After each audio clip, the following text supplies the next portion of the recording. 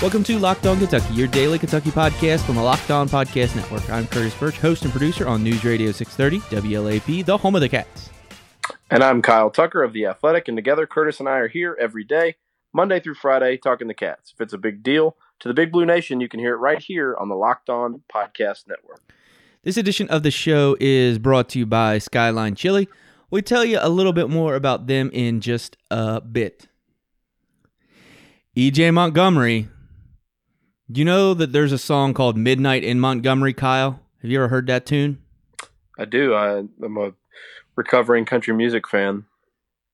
Well, when we have Billy Ray Cyrus on this podcast, we'll get it all the way turned back. But we did not have to wait until midnight for Montgomery. I was going to use that phrase if you waited till late. But we are currently recording. It's about a little bit before 10 p.m., you had an over-under earlier. You thought it was going to be really late. Of course, E.J. Montgomery's coming back, and he had the brilliance idea to make the announcement right before I went live on radio at 6 p.m. So listen, buy me an E.J. Montgomery jersey. Well, let's buy a Woj bomb jersey, because I think Woj sort of forced his hand by breaking the news, according to his sources, that EJ was coming back. And it's funny because that was within 30 minutes of my tweet in the late afternoon, over under on EJ Montgomery's announcement. I said it at 9 p.m. and it was overwhelmingly people were taking the over. And then it comes out at whatever time it was, almost 6, a little before 6 p.m. I guess. Yep. Let's see. I'm trying to see what the tally ended up being on.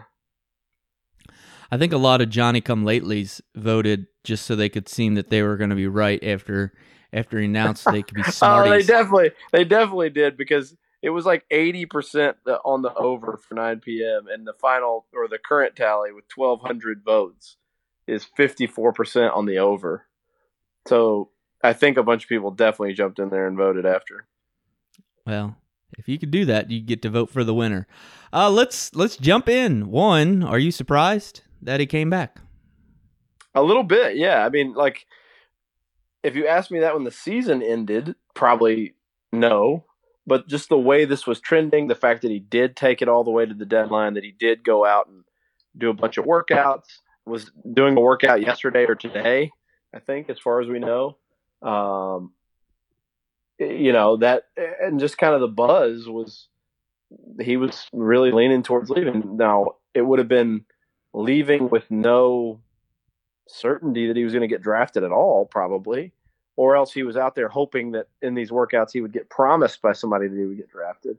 But as you've pointed out many times, in the initial announcement that he was going to test the waters, he basically said, if I'm a first rounder, I'm going to go. If I'm not, I'm probably going to come back. So, it sounds like he just went through the whole process, took it all the way to its total end, got every shred of information he could get, and made I would say almost anybody would agree, a wise decision. And it would have been his decision, and I wouldn't have ripped it if he decided to go. I think we would have thoughtfully critiqued it because he certainly stands to make a bunch of money and to make huge strides as a player.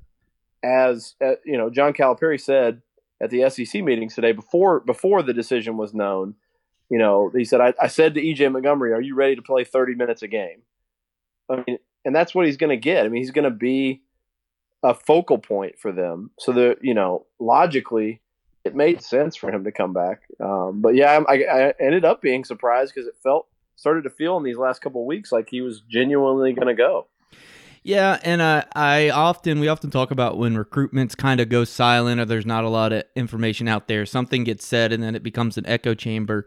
And we've talked a lot about Tony Delk's comments, and Tony Delk was on the Leach Report this morning, and I didn't hear it myself, but someone was tweeting me about it. And he said the comments that he made were maybe slightly out of context and didn't give his full thoughts on Montgomery and what he had kind of his thoughts about the pros. So that us getting those comments probably kind of shaped some things more than we anticipated. But to your point, Kyle, there were other factors as well. him taking so long, normally when people kind of take this long, they're, looking for a reason to stay in, which I completely understand, and you're looking for someone to say, all right, we'll give you that 2-way contract or whatever. And the longer it takes, the more possible that option becomes. But it never, I guess, came all the way for EJ. And, Kyle, you looked at me. I remember this. It's burned into my skull because I thought I had never been looked at like such a crazy person. We were recording a podcast in your basement. I guess it's been a couple weeks ago, and I said I thought that both Nick and EJ would come back, and you looked at me like I had 3 heads.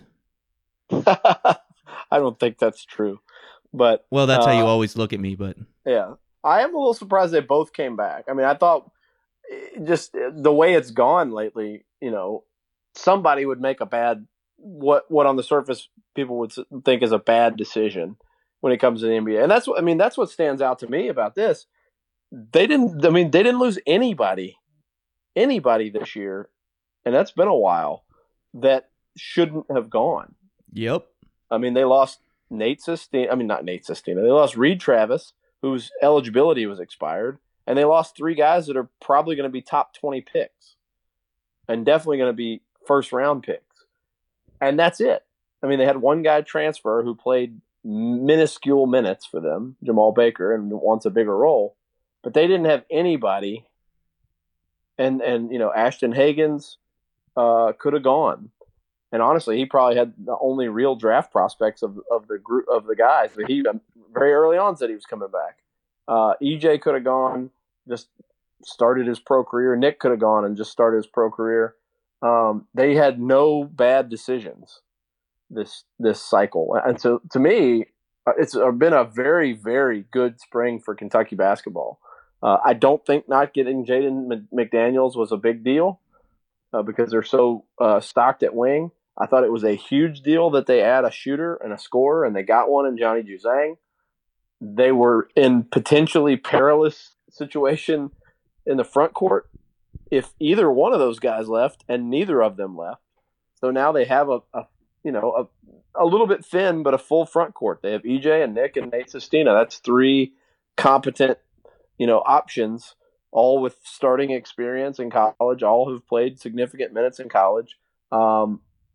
That's a big spring. And then when you factor in the other, I think, really unexpected thing that happened tonight as we record on deadline night, Kerry Blackshear Jr. from Virginia Tech pulled out of the draft. And for over a month now, the conventional wisdom was that he was going to stay in, even though he wasn't projected to be drafted either, that he just, after 4 years in college, he felt like he had done what he could do and he was going to start his pro career. He didn't. He's pulled out, and he is going to transfer, do a grad transfer. So they're not only did Kentucky get Nick and EJ back, did they add a shooter in Johnny Juzang this spring, they now have another viable plug-and-play option that they can go chase. And I would say if they add him, I don't think that's a sure thing at all. I think Texas A&M and Florida will both be major factors. A&M has his old coach, Buzz Williams. Florida has apparently been heavily involved, and he's a piece they're really kind of missing. But Kentucky will probably be in that mix. And if they add him on top of that, to me, Kentucky is one of the handful of national title contenders and maybe preseason number 1. Yeah, definitely. Looking at, though, the way the roster is currently constructed, and it is the balance that I feel like a lot of people have kind of been clamoring for, even more than in years past, because you have grad transfer Nate Sestina, you have a junior in Nick Richards, you have 3 sophomores who saw action last year with Montgomery, Hagans, and Quickly, and then you have the freshmen that you're going to be depending on. So you have unbelievable balance, and a lot of guys that also there's balance in the types of players these guys are as well. I mean, this, you said it, Kyle. This spring has been pretty unbelievable. Like, all the boxes have been checked. I obviously, you would have loved to keep Jamal Baker, or because he showed shooting potential. You would have loved to sign a 5-star prospect with Jaden McDaniels. But honestly, like, in the realistic world, I don't think there's any way you couldn't be thrilled. You shouldn't be thrilled as a Kentucky fan for what you ended up getting on the roster as we know it at this point. Yeah, I mean, a few stats that I looked up. One, they're going to have 5 guys next season on the roster who've started college games and played NCAA tournament games. Nick Richards has 40 college starts. Ashton Hagans has 30. Nate Sestina has 32. E.J. Montgomery has 10. Emmanuel Quickly has 7. 5 guys who've started games. They've all played in the NCAA tournament. One thing that I have noted in the past, it's been now 4 times in 10 years that Calipari has returned at least 30% of his points and rebounds. And in those 4 seasons, they've gone to the Elite Eight, which was this last year, the Final Four in 2015, the title game in 2014, and won the championship in 2012. Now, this team doesn't quite get to 30% points.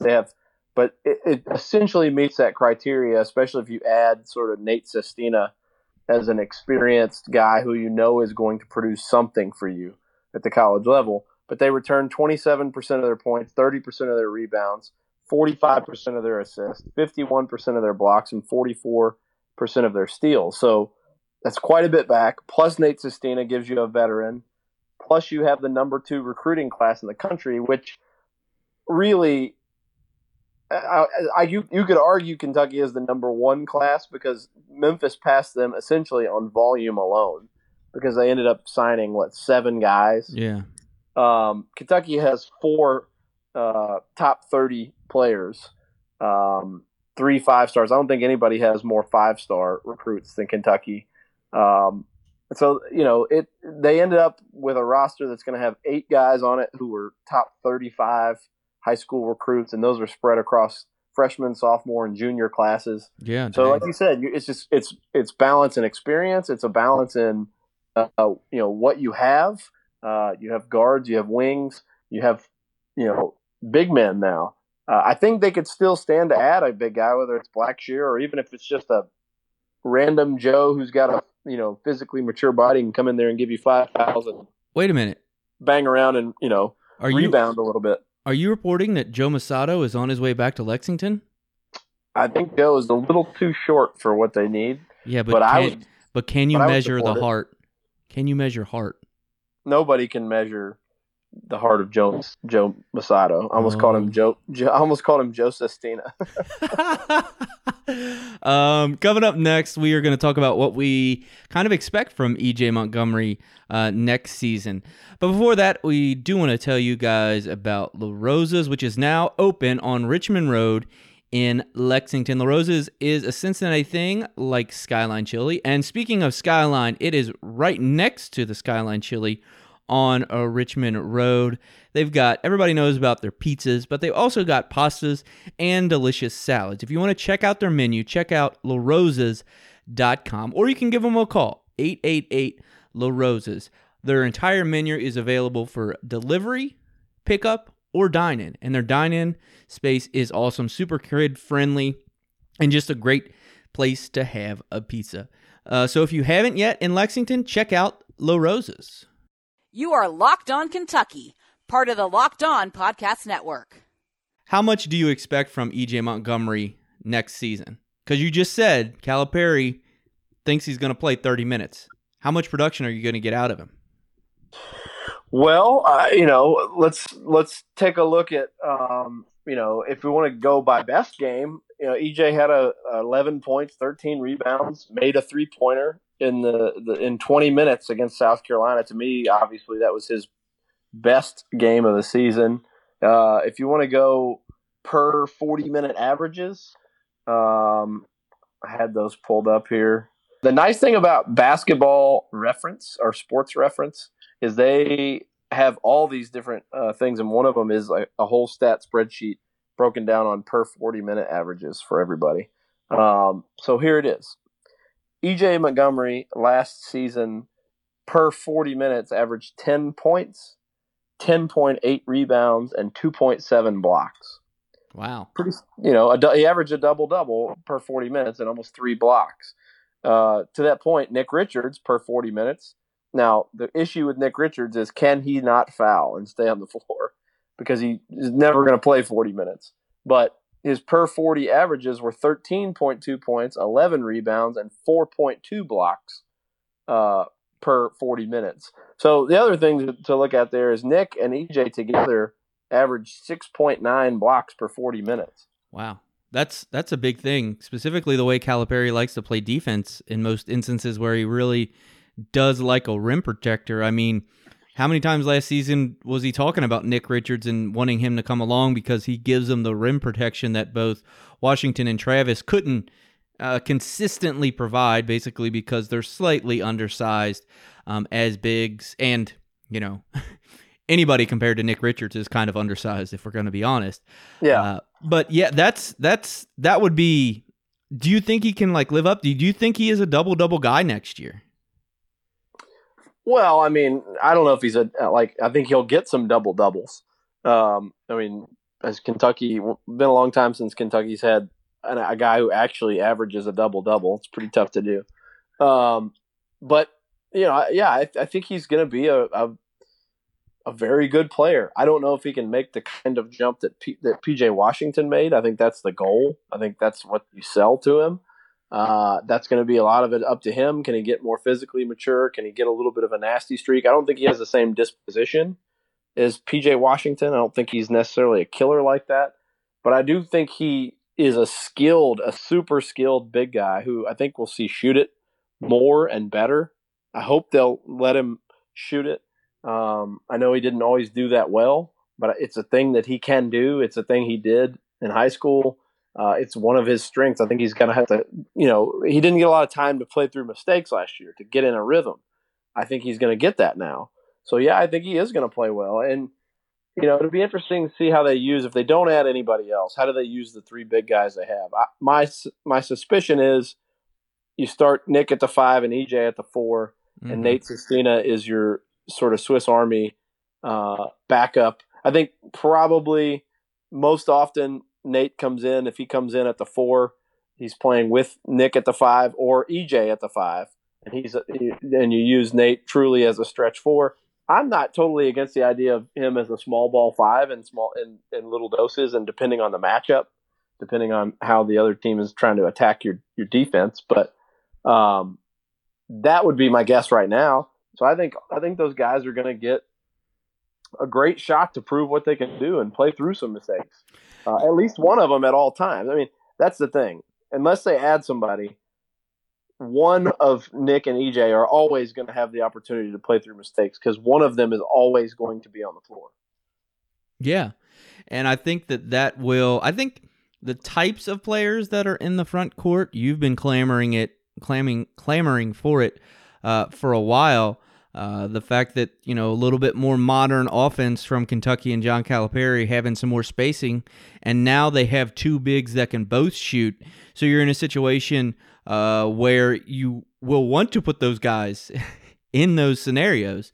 Sestina and Montgomery. I mean, if you have Sestina and Montgomery in as the front court players, a little 5 out, Kyle. Let Ashton Higgins go make some plays at the rim and try to find some guys on the perimeter. I think that could work pretty well. Yeah, and to that end, well, maybe not specifically to that end, but I think one thing that would be an interesting exercise now that we maybe know what the roster looks like. Let's just say they don't get Blackshear, and this is the roster they have. Let's make our predictions on starting 5. Okay, well, I mean, I think we agree on 2 guards and the 2 bigs, Montgomery and Richards, and Maxey and Higgins, right? So it boils down to the 3. Yep. And I think that this is super interesting because I could make a case for Quickly as a 3-guard lineup, Juzang shooting being important on the floor, Keon Brooks seems to be the prototypical glue dude who could do a lot of different things and cover up a lot of other guys' mistakes. And then, from a ranking perspective, it seems like Khalil Whitney has the most talent. I'll just go with Whitney in that 3 spot because that's what I feel like Calipari will lean on and just lean into the talent. Well, here's my issue with that. Hagans is such a non-shooter that I don't know that you can play a lot with two non-shooters on the floor. And I just don't think Whitney shoots it well enough. And if we're talking about playing modern, that's not a very modern setup. And I also think you could see Whitney play the 4 some. He and Brooks could get minutes at the 4. Yeah. I think to me it feels more like Whitney is built for it. Maybe I'm wrong, but I just think they're going to need the shooting and the scoring. And you've chastised me for this before, but I'm sticking with it. I really am on the Johnny Juzang train. I think it's more likely, and especially early on, to be maybe early on it's Quickly and later it's Juzang. But I think you have to have a shooter there. I think you have to have a guy who can make, maybe not even just pure shooter, but just a guy who can score. You've got to be able to space the floor. If Hagans is on the point, I don't know how much you can play him and Whitney together with two guys. Basically 3, if you had Richards starting, you've got 3 of your 5 players aren't shooting threats. And E.J. Montgomery's still got to prove that he's a shooting threat, even though I believe he is. I'm going to say Juzang. Chug it, chug it, chug it, chug it, chug it, chug it, chug it, chug it, chug it, chug it, chug it, chug it, chug it, chug it. Choo choo. Who's that coming down the track? Is that the Johnny Juzang train? Who's the conductor? Oh, that's Kyle Tucker. Kyle Tucker, the conductor of the Johnny Juzang train. Whoop, whoop. Might be the most uncomfortable 30 seconds in the history of our podcast. But yeah, I'll own it. I'm driving the Juzang hype train. My caveat to that is I think the bulk of the season it'll be Juzang. It wouldn't surprise me if it's Quickly early in the year, just because you want to lean on a veteran guy in those early games. Kind of like last year when Quade Green looked like he was going to have a much bigger role in the early part of the season, and that quickly dwindled as other guys, young guys, got more comfortable.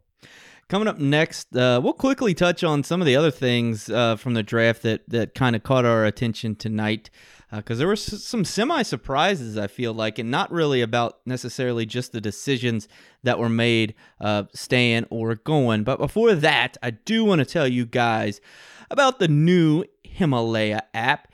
You can get Locked On Kentucky on the brand new podcasting app, Himalaya, as well as Google Podcast, Apple Podcast, Spotify. And when you get in your car, tell your smart speaker to play podcast Locked On Kentucky.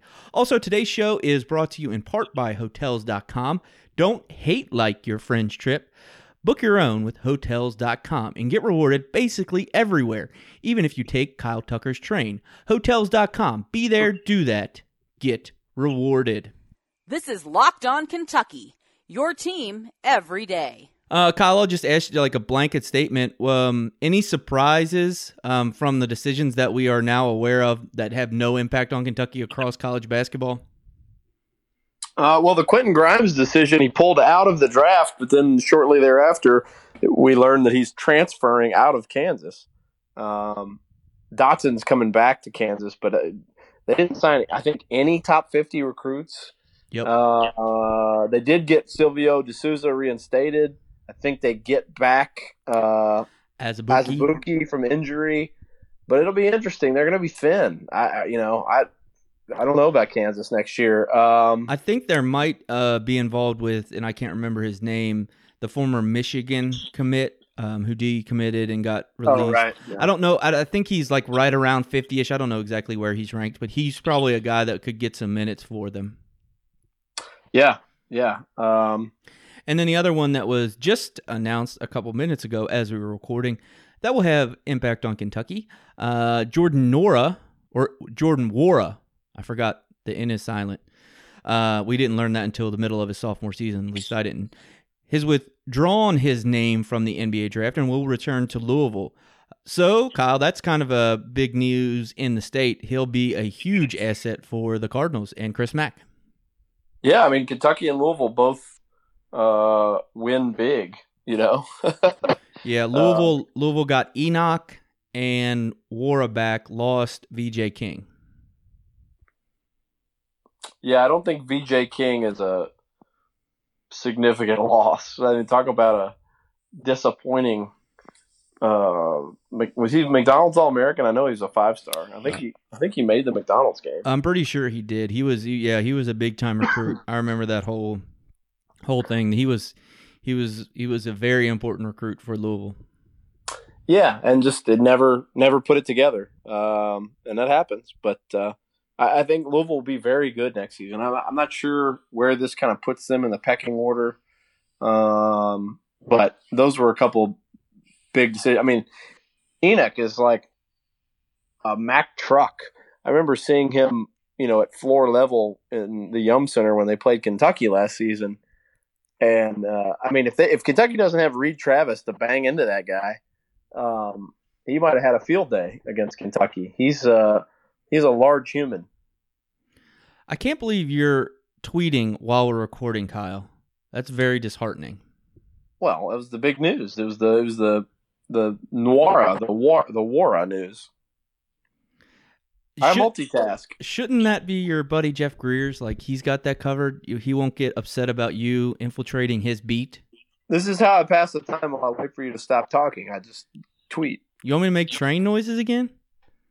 That truly was disturbing. Did you have one of those wooden train whistles when you grew up? Do you know what I'm talking about? No. What?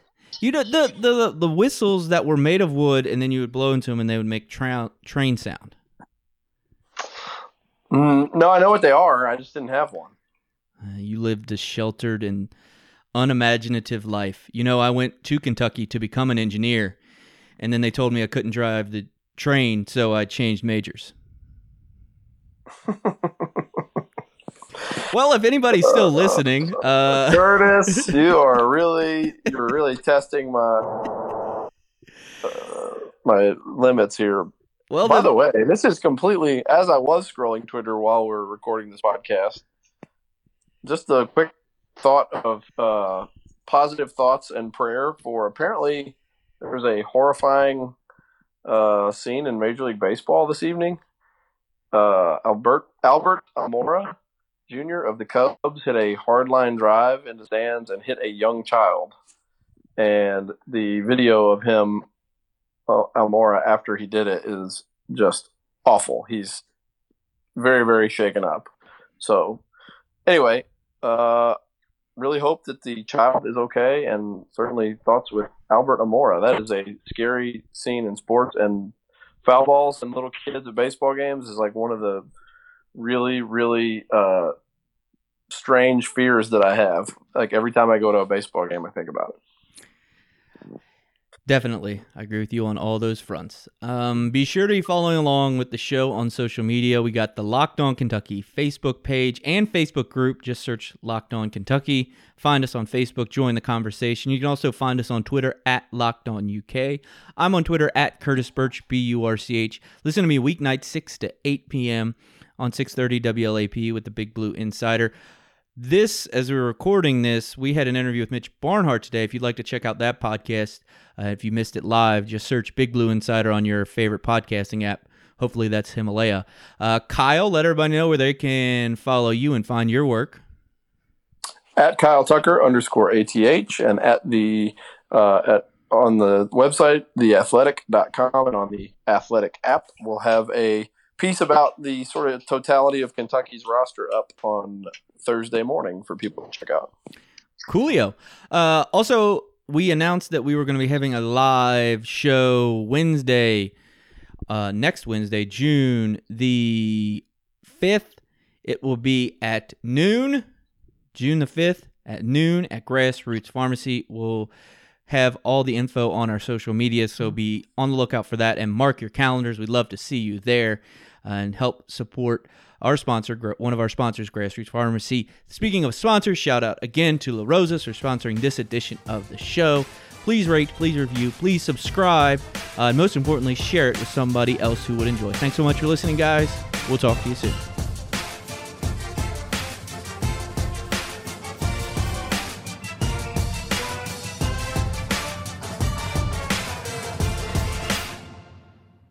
You are Locked On Kentucky, your daily Kentucky Wildcats podcast, part of the Locked On Podcast Network, your team every day. Pretty good. It's a fairly solid 48 hours for Kentucky. Yeah, I would say so. Let's see if I can find them. I believe you can, Kyle. I believe in your ability to find these documents. Hang on. Chew! And Chew! Chew!